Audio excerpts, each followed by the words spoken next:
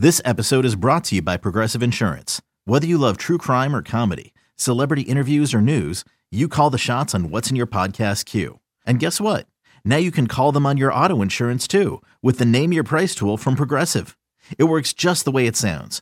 You tell Progressive how much you want to pay for car insurance, and they'll show you coverage options that fit your budget. Get your quote today at Progressive.com to join the over 28 million drivers who trust Progressive. Progressive Casualty Insurance Company and Affiliates. Price and coverage match limited by state law. You could spend the weekend doing the same old whatever, or you could conquer the weekend in the all-new Hyundai Santa Fe. Visit HyundaiUSA.com for more details. Hyundai, there's joy in every journey. When you need mealtime inspiration, it's worth shopping Kroger, where you'll find over 30,000 mouth-watering choices that excite your inner foodie. And no matter what tasty choice you make, you'll enjoy our everyday low prices, plus extra ways to save, like digital coupons worth over $600 each week. You can also save up to $1 off per gallon at the pump with fuel points. More savings and more inspiring flavors make shopping Kroger worth it every time. Kroger, fresh for everyone. Fuel restrictions apply. All right, Matt, you threw out the tweet, as you always do, to ask questions. I want to start with the first question because it piggybacks on what we just talked about, and then you can read one that you had. And I want to throw it out specifically because Bills backers of Italy, Bills Italy, has a question, and we want to say thank you for coming. They were here. They were in Buffalo. I didn't get a chance to see them. Steve Tasker actually hung out with the Bills backers of Italy group. They were here in Buffalo. They went to the game. Forza Buffalo is what they like to say, right? So, hey, thanks for listening. Thanks for tweeting us a question. Thanks for coming to Buffalo. Hope you guys all had, and guys and girls all had a great experience here in Orchard Park.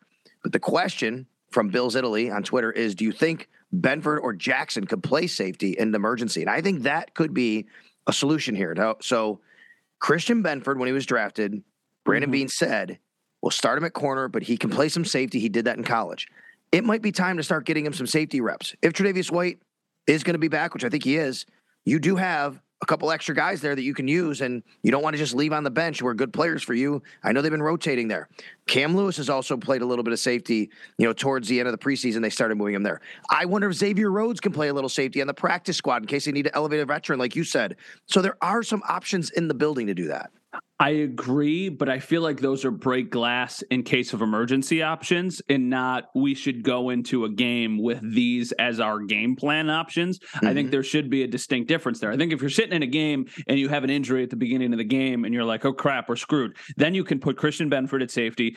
Conceivably, you could have Tre White, Dane Jackson, and Kyer Elam be your top three cornerbacks on the boundary. And then you could say, okay, well, let's just survive this game and then we'll figure it out. But that's why I think it is imperative, if the Jordan Poyer injury is anything more than a couple weeks, that they do go out and find somebody, whether that be in the trade deadline market or whether that be a free agent who's still available at home, just so you have somebody. I think maybe a safety who is a little past their prime and has played the position for their entire career is still probably more trustworthy than a young player who has been spending the entire summer playing a different position and then going back to another position. I think it's a valid point, but I think it's a more valid thing to happen during a game, not as you're preparing for a game, preparing for the rest of your season. All right, so a couple other questions here. T. Beebs 25.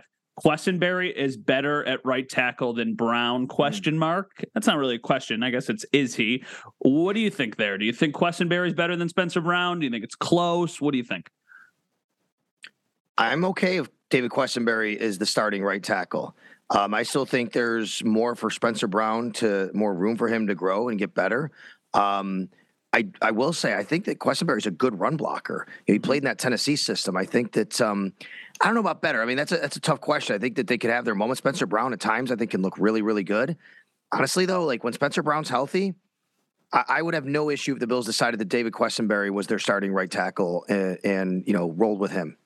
I disagree, actually. I think that you take the younger guy who you drafted in-house, and I think right now Spencer Brown, the highs are higher, the lows are lower. I think Quessenberry is more even keel. Right. So it depends on what you want. If you're the Bills and you say, okay, we want the guy who's just more steady Eddie, then you would probably put Quessenberry there. But I think with the way that this roster is built, with the trajectory this team is on, I think it's very important for Spencer Brown to be getting those reps at right tackle, because I do think that he's going to be the right tackle on this team for a long time. I think growing pains, especially for a second-year tackle playing in the NFL, that kind of comes with the territory. So, yeah, I understand that. I think it's a good problem to have, because I think Quessenberry can certainly fill in and plug and play and has been a nice piece for them. But I do think when Spencer Brown is healthy, at least personally, he should be the right tackle. Hey, did Aaron Rodgers apologize to you? John Brown wants to know, for being such a jerk last time. No, he did not apologize. Okay. But you know what? In the defense of Aaron Rodgers, he didn't have a chance to see me. I wasn't down on the field. I had my scooter. You know what? That's what he was looking for you. He couldn't find you. So he must have been looking for me. Somebody told me before the game, they're like, if he sees you or if you see him, you should tell him that you're on the knee scooter because he shoved you 8 years ago. Yes. And you've never been able to recover since. I was like, yeah, that's funny. I was like, that's pretty funny. All right. Here's a couple. We've touched on some of these before, but do you think this is from I don't even know how to say it. Do you think Green Bay exposed a weakness in our run defense, or were the Bills just happy to let them take time off the clock? I'll start. I think it was a little bit of both, but I think it was more of the Bills just being totally okay with the Packers letting the clock bleed, getting down the field, and then not getting points. I think the Bills were just like, what are you doing? Sure. Take 5 and 6 yard chunks. Just do it. But you're not going to get back into this game by doing that. And it was right. They didn't. At the end of the game, it was still a 2-possession game when the Packers got the ball back after the Bills had to punt. And it would have required them to make a 54-yard field goal, recover an onside kick, and then go score a touchdown with 40 seconds left and no timeouts. So, I mean, that's very lofty. A lot of things have to happen. So I think it's more Bills were okay with it. What do you think? Yeah, I think so too. Again, I think the game plan was, once they got up, especially, it's, hey, let them run if they want. We're not. In fact, I'll tell you a little insight how this works. Like, I'm listening to the radio broadcast in my ear in case they throw it down to me or something. And Eric Wood said at one point, he said, at some point you might see the safety start to creep down a little bit. And we talked about it on the air, but they were up. Why do that? And you might have seen it here or there at a play here or there. By the way, when DeMar Hamlin does creep down, he is a physical guy. I mean, really, the first play of the game, he came down from a safety spot, made a great read, made a great tackle. So, we'll see. We'll see going forward if teams try to do that. Not many teams have an Aaron Jones, though. I mean, he's a really good running back, and they ran the ball really well. And to back that up with A.J. Dillon, right, the Bills aren't going to see that many incredible run teams going forward. Even this coming week, Breece Hall is out, obviously. I don't know. I mean, I don't think the Jets will try to come up with that game plan. To me, the Jets will actually try to do the same game plan as the Packers, because I don't think they want Zach Wilson standing back there and facing that Bills pass rush. I just don't think the Jets will be able to do that. Now that you say that, though, I'm starting to think, and the brain's churning a little bit. So, yeah, I don't think not just New England. So you have the Jets game this week, whatever. But you want to talk about scary running backs coming up. You got Dalvin Cook. You got Nick Chubb. Yep. Maybe Kareem Hunt if he's still in Cleveland. But that whole Cleveland run game, you're right. That's what I mean. And you got Ramondre Stevenson. So we're going to find out how big of a concern it is for the Bills very shortly here. Here's the difference, though. Here's what I would tell you. Those teams don't have Aaron Rodgers. Yes, you can play a little bit differently without the threat of, hey, there's a Hall of Fame quarterback throwing down the field on us, right? I mean, if Jacoby Brissett beats you, hey, Jacoby Brissett beat us, right? What do we? Come on, ridiculous, right? But I agree with you. Like, it is something they have to look. I think the general theme from both of us here is, if I may, we're not overly concerned about it, but it's something to keep an eye on, right? Like, absolutely. Hey, they got to be better at it. Not really too worried right now. They've been the number one rush defense in the league this year, generally because teams have to throw on them anyway. And if you can do what you're supposed to do on offense, you're going to make teams more one-dimensional anyway. They did shut down Derrick Henry and the Titans, by the way, when they wanted to run the ball. So, we've said, and the Baltimore Ravens for the most part, right? Those were good run teams. So that's how that worked. Hey, before we get on out of here, trade deadline is Tuesday at 4 p.m. Tre'Davious White can no longer practice after Tuesday, but they do have until Wednesday at 4 p.m. to activate him. They get an extra day. They get an extra day to evaluate his practice situation, the window of him practicing. And I'd have to think he gets activated. I can't imagine he's not activated, right? Yeah. Okay, so what about the trade deadline though? And what do you think this? There's been some reports about running backs and kicking tires. I don't know. I think there's not a lot of stuff there. I just don't believe that they're in on a guy like Alvin Kamara and what it would cost. But what do you think about the trade deadline and what they might do? I think they're going to be aggressive. I think and I don't think it has anything we talked about this in the last episode. It has nothing to do with the Chiefs going out and making a move or other teams going out and making a move. I don't think this is reactionary whatsoever. That being said, I think they do realize the window that they're in. They see okay, this is the best team we might ever have. We're 6-1. We want to win a Super Bowl. Who can help put us over the edge? So I think a lot's going to depend on, quite frankly, Odell Beckham Jr. Like if they're actually in on Odell Beckham Jr., and it seems like they're going to get him, then they're probably not going to make any moves, or maybe they're going to make a small move for a safety or for an interior offensive lineman, something that requires a day 3 draft pick. If they don't sign Odell Beckham Jr., that's when I think they might start to call around to teams for some sort of playmaker, whether it's a receiver, whether it's a running back, whether it's another tight end.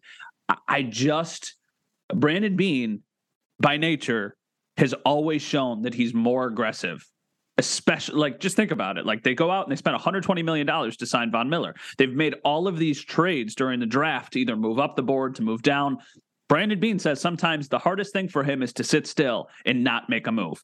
You're the GM of a team that's 6-1, that has Josh Allen as a quarterback and one of the best defenses in the NFL. I'm imagining you're like, okay, let's go do it. Like I said last week, nobody cares if you lose a 3rd or a 4th or a 5th round pick and you end up going to the Super Bowl. Nobody's going to ever critique you for that. So go find somebody who can make a difference. Like I'm not saying this is a reaction to this.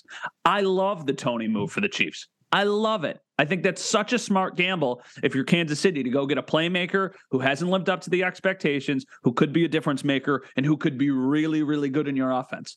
Go find somebody like that. Or go find somebody on defense.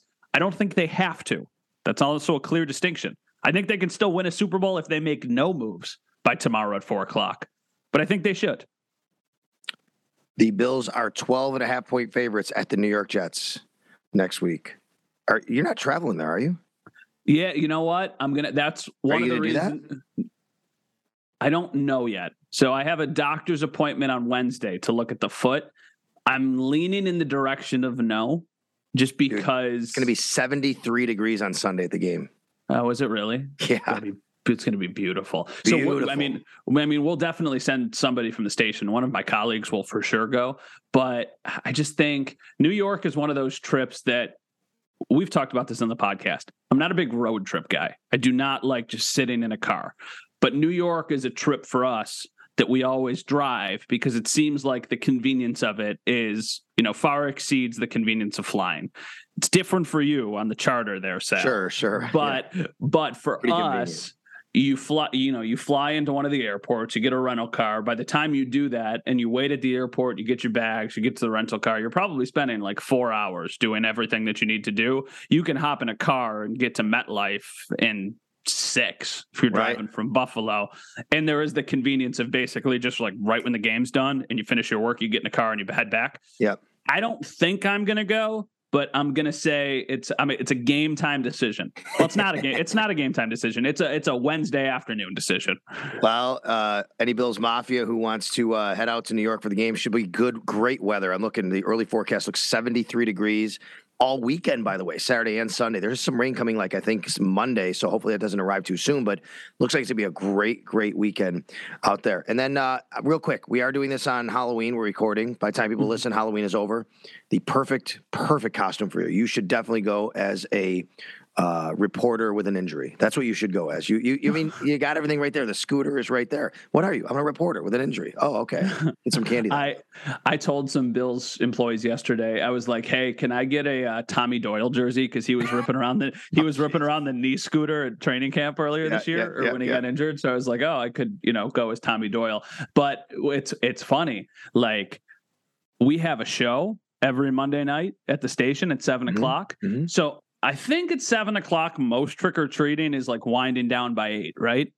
Isn't the window 4 to 8? Pretty much, usually? yeah. I mean, like my 8-year-old, like I don't want to be out there too much past like 8 o'clock, basically. Yeah. Yeah, that makes sense. So I last week or 2 weeks ago, whatever it was, I was walking around the grocery store and I bought a big bag of Halloween candy just so we had it at the house because I knew my wife was going to have to be there handing it out. And I bought one of those bags that was a combo. I'm looking at it right now. It's M&M's, Milky Way, Three Musketeers, Twix, and Snickers. I was like, that's a good combination. It was like if you were a kid and you went up to a house and you got any of those candies, I think you'd be happy. But then I opened the bag and it's those little ones. It's not the fun size ones. It's the little ones. Real tiny ones. Real tiny. Yeah. So I called my wife and I was like, hey, I need you to pick up some candy for tonight because we might have to go into this as the emergency supply, but I don't want some cute little kid to come up with this awesome costume and be like, hey, trick or treat. And then I throw in these 2 candies that look like they were at a desk candy jar from, yeah, it's we don't get we don't get a ton of trick or treaters at my house. I live in the city, but for some reason my street it's more like a couple blocks away where everybody is, and not as much on my street. We do get a few here or there, so but we'll be out there. And Max, I don't know. He's a transformer bumblebee, and he's got this car, cool. And he literally he's down on the ground. It's a car, and then all of a sudden the car pops up, and it's him coming out of the costume, right? Kind of like popping out of a cake a little bit. So you have fun with it, right? Hey, yeah. Hey, have a good weekend. I hope good week. Excuse me. I hope that your next appointment for your foot goes really well, and thank you. Maybe see you in New York too. Unfortunately, though, I know you. If you had a really good foot, you'd be golfing on Saturday down in New York, in Long Island or something. Yeah, it's actually, I was talking to Jay Skursky of the Buffalo News about this about a month ago before I knew everything that was going on. This is the last weekend, I believe, for Bethpage Black. And we have done that a couple times going down. Yeah. I think in 19, we did it back-to-back weekends. We did it for the Jets game and we did it for the Giants game. It's such an awesome course, and it's such a good deal if you're somebody who likes golf, because if you're a New York State resident, I think it's $75, which is less than it costs to play some of the public courses here, but it's one of the best, most challenging public courses in the world. So yeah, I was thinking about doing Bethpage Black, but the surgery was strategically planned to be done once golf season was done. So I had 2 criteria. I needed a lot of games at home, which there are 3 of the 4 games during this month are at home, and then golf season was done. So it checks both of those boxes. Well, hope everybody has a great beginning of November, and we will talk to everybody later in the week as we preview the Bills and the Jets. For Matt Bove, I'm Sal Capaccio. It's always game day in Buffalo. Download, subscribe, iTunes, Spotify, wherever you pod.